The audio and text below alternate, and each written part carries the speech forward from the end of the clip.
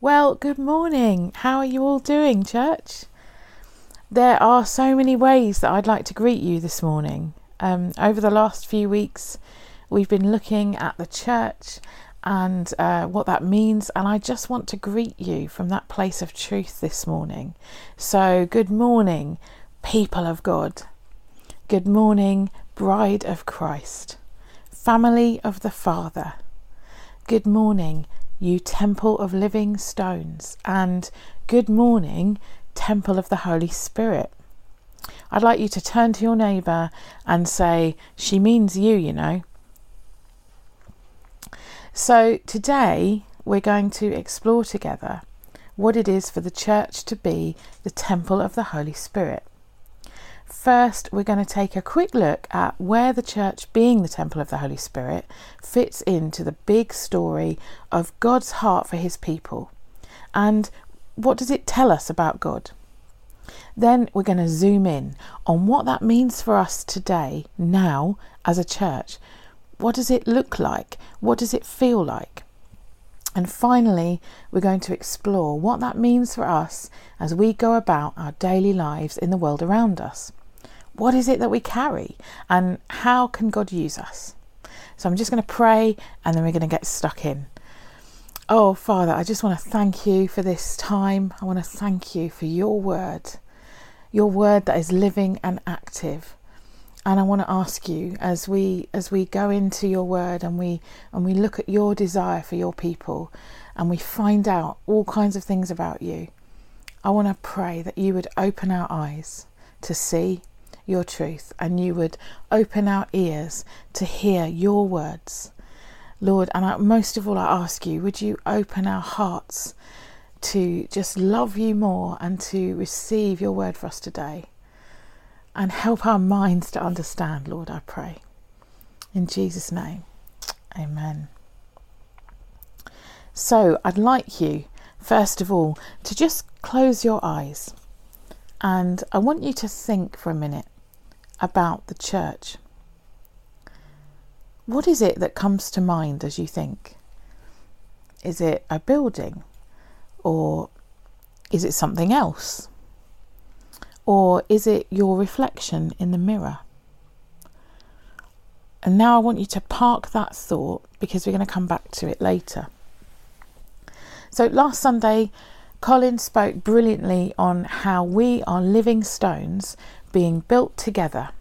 And I really want to continue on from where he left off. So we're going to revisit the verses and read them again. So we're in Ephesians 2, and it's verse 19 through to 22. And I'm going to read it to you. It says this: "So then, you are no longer strangers and aliens, but you are fellow citizens with the saints and members of the household of God, built on the foundation of the apostles and prophets, Christ Jesus himself being the cornerstone, in whom the whole structure, being joined together, grows into a holy temple of the Lord. In him you also are being built together into a dwelling place for God by the Spirit." So as we read that, we see we are living stones, we're being built together, we're being joined together, and together we are growing into a holy temple, into a dwelling place for God by the Spirit. And the interesting thing about this letter that Paul writes to the Ephesians is that there wasn't a particular occasion for him writing. You know, so often with Paul's letters, there's a problem that he's addressing. He's writing specifically to address the issue and to help them. Or he's writing to because of a particular occasion. So he's writing because some of his people are visiting the church, and he wants them to know, the church to know, that they are going to say stuff that he approves of, or that they're representing him. Yeah? So, but that's not the case with Ephesians. He's just writing. I mean, there is a problem. He's under house arrest, but it's not a problem in the church. So he's writing to let them know how he's doing. So when you read Ephesians, you really get the feeling that he's much much freer to say what's on his heart, just what he's passionate about. And he really clearly lays out the gospel message, and he's so passionate in his communication of it. So we get caught up in this description, this amazing description that Paul writes of the Holy Temple. But I want to explore, where does that sit in God's big story, and what does it tell us about him? Well, in this big story, it all started in Eden. God made this garden, and his desire was to dwell with Adam and Eve. And it says, the Lord God was walking in the garden in the cool of the day. It was all about God's heart to dwell with his people. And then we know, like, sin enters in and there's a separation, and Adam and Eve have to leave the garden. And when you read it from this stance, you can really feel the grief of God in it. God's heart is to dwell with his people. He wants relationship, but sin means that they can't dwell with him. So now we fast forward to Exodus in this big story. Moses leads his people out of Egypt. They are free. God shows them that he's with them.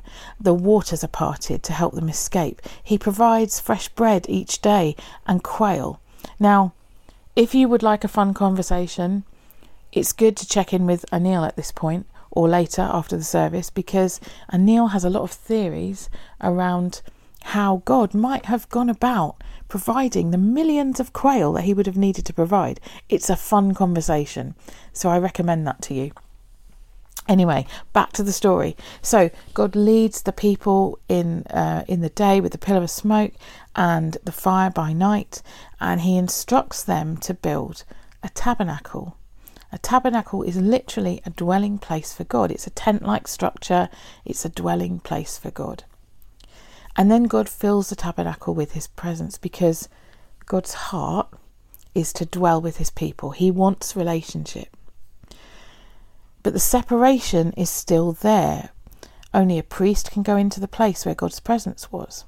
And when you look at pictures that represent the tabernacle, you see there's like a tent-like fence around the tabernacle, and where the people are staying in their tents, it's away from it. So there's still a separation. So now fast forward past David and Goliath, which is a great story, and on to David's son Solomon. Now the tent is now replaced with a permanent structure, the temple, the dwelling place for God. And this temple is great in its design. It's a majestic place for a holy God to dwell. And God fills it with his presence. But the separation is still there. There's a curtain. But still, God's heart is for relationship. His heart is to dwell with his people. So now we're going to skip some other stuff and fast forward to a night in Bethlehem. Yes, hold on to your hats. I'm about to talk about Christmas in August. It's going to be okay. So now we have the star, the angels, and this word Emmanuel, which means God with us. He's fully God and he's fully man. Jesus comes to dwell with his people. How amazing. The word became flesh, and it says in John 1 verse 14, he dwelt among us. Now this word dwelt is the equivalent word for the same dwelt as is described in Exodus, where it talks about a dwelling place of God.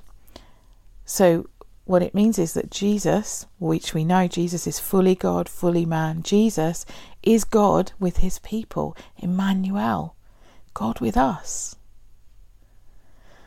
Now this is the moment that changes everything for eternity, because now the separation is going to be dealt with. Jesus, the perfect one, dies on the cross. He takes the sin of the world on his shoulders to pay the price for us.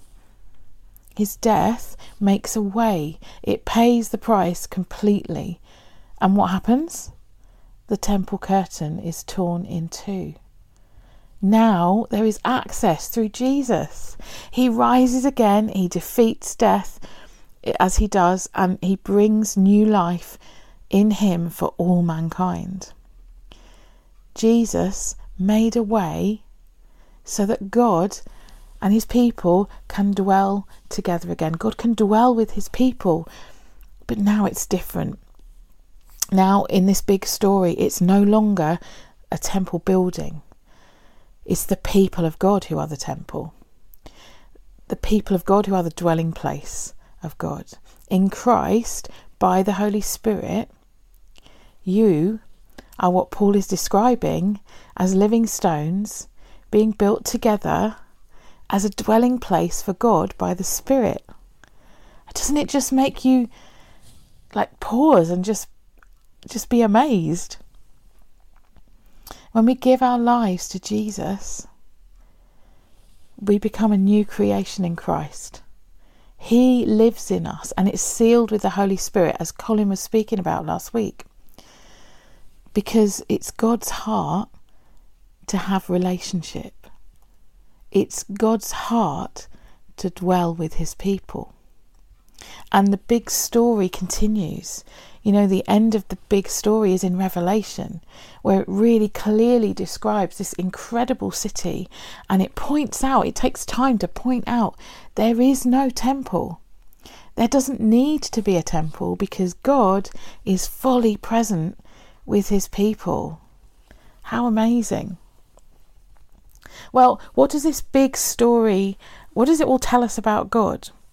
Well, God's desire, as I've been saying, I've been drip feeding it to you in this time. His desire is for relationship. God's desire is to dwell with his people. His desire is to dwell in you, with you. That is why again and again and again in his big story of the temple, he shows us his heart to dwell with his people. And that's why Paul's heart is so stirred to write the truth that he writes in Ephesians. And again in 2 Corinthians 6, Paul talks about how we're a temple of the living God. He quotes Old Testament scriptures where God has spoken to his people saying, I'm going to make my dwelling among them. I will be their God and they shall be my people. His heart is for relationship. It's to dwell with his people. So what does that mean for us today, now, as a church? What does it look like? What does it feel like? Well, 1 Corinthians 3 says this: do you not know that you are the temple of God and that the Spirit of God dwells in you? We, the church, are the dwelling place of God, and he dwells with us as we gather. In his book Letters to the Church, Francis Chan says this: gathering with the church should lead us to holy ground. You get to come and worship someone else alongside someone else. Do you ever wonder what the church looks like to God? Do you ever think about how does he see us? Well, the truth is he sees us in Christ because we're clothed in righteousness. We're righteous in Christ. That's how he sees us. He also knows our failings. He knows our wanderings. He knows the pain and he knows the joy. But you are his beloved. You are his dearly loved ones. You are clothed in the righteousness of Christ. And each one is a dwelling place of the Holy Spirit. You carry a great kingdom in your heart. Do you see? You carry such a great kingdom in your heart. You are chosen and you are loved. And you and I, we're being built together in that unity that comes in Christ. Just take a minute to look around you. Just see the value that God has placed in this room. See the value in Christ. Your brothers and sisters joined together, filled with the Holy Spirit, and being built together to be the dwelling place of God. This is holy ground. He's here because he's a God that delights in relationship. He's a God that delights in dwelling with his people. And because the church is the temple of the Holy Spirit, we can have expectancy. We can anticipate encounter. But we also need to appreciate the privilege that we have as we worship him. As we gather on this holy ground, we can have expectancy because God is here. It's not like a museum where we have to admire him from a standpoint, where things about him are posted in beautiful frames on the wall. No, it's not like a museum. He's here. He's moving. He's interacting. He's delighting in our worship, and he's receiving our praise. He speaks to us. He whispers love and truth. He interacts. He makes things jump out so that we pay attention to them. He's so good. We can anticipate encounter. He's dwelling with us. He's close to us. He's not far off. And we are free. We are free to draw near in the knowledge that as we do draw near to him, he also draws near to us. And as we do that, it's so good. It's just so good that when we allow ourselves to freely and joyfully and exuberantly appreciate this privilege that we have. And we can do that as we praise him with thankful hearts because he's in the room. We're not singing to the ceiling. We're singing to a God that is present, that is dwelling with us. He's there. He's dwelling with us. And it's about him. It's for his glory. It's for his glory. So in this big story of the dwelling place of God, when God filled the temple, something that you notice is as you go and study is that he always filled it to capacity. The presence of God was always so great again and again and again. This is how God fills. This is what he's like. These are his measures. He fills to capacity. He fills us with his Holy Spirit in the same way. So as we join together, we can look to God with expectancy. But I want to ask today, if we aren't looking to God with expectancy, is there a reason why? I mean, it's real, isn't it? It can happen to any of us. And especially in this season of coming out of the restrictions that we've been under. We have had a season of challenge. It's been a long season of challenge. And we've all been through it. And we're all continuing to walk through it. We've learnt to sustain ourselves in a really high stress season where all the things that we thought were certain weren't. It's been a time of shaking, hasn't it? So when we come to God, how are we coming to him? Are we disappointed that things aren't how we thought they would be? Or they aren't how we want them to be? Have we become discouraged and a little bit lost? Are we carrying hurt? Have we lost our vision of God's heart for his church? Maybe we might have fallen into the pattern of consuming. It happens. It happens to all of us. Have we forgotten that God delights in dwelling with his people, in filling them to overflowing? Or perhaps we disqualify ourselves. Do we look down on the church as a dwelling place of God? Some of these things creep in and they can take hold, but we need to set our minds on the things above. When we gather and when we spend time with him, we need to keep going to God. We need to ask him to refresh our vision, to bring new hope and to fill us afresh. Because the truth is, you are not disqualified. You are not too broken to be a dwelling place of God. God knows you. He knows you completely. He knows the past, the present and the future. He knows your mistakes, your struggles, the things that you try and hide, the bad habits, the hurts, and he chose you. He chose you. And right now he speaks life and grace over you as you draw near. He wants you to repent of sin, of course he does, but he speaks grace over you. Because in him, you are a living stone being built together to be a dwelling place for God. It's a process. And he says, I will make my dwelling place among you, beloved. Because God wants relationship and he delights to dwell with his people.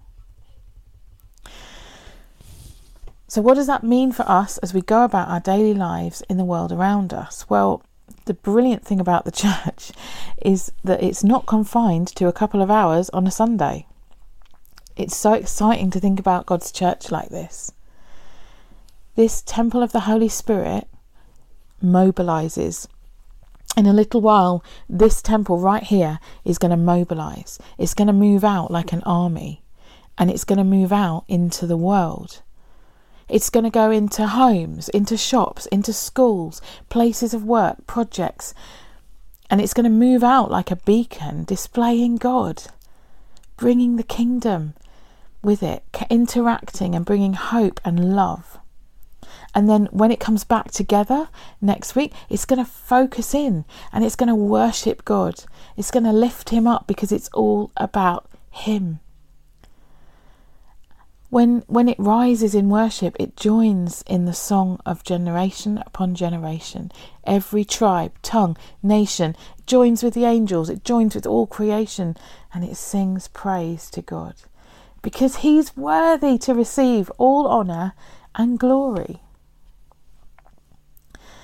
Another quote from this amazing book, Letters to the Church. Francis Chan says this about the church. You get to pour out love to him as you serve those around you, considering them more important than yourself. It's not about you, and you're glad it's not about you, because this is something greater than you. It is sacred. Our job as carriers of the kingdom, as temples of the Holy Spirit, is to reveal God to people around us. And this can be challenging because this means we need to be real. We need to be vulnerable so that it's God's realness that is exposed. When we do that, we put Jesus on display. The people around us should know God by our love.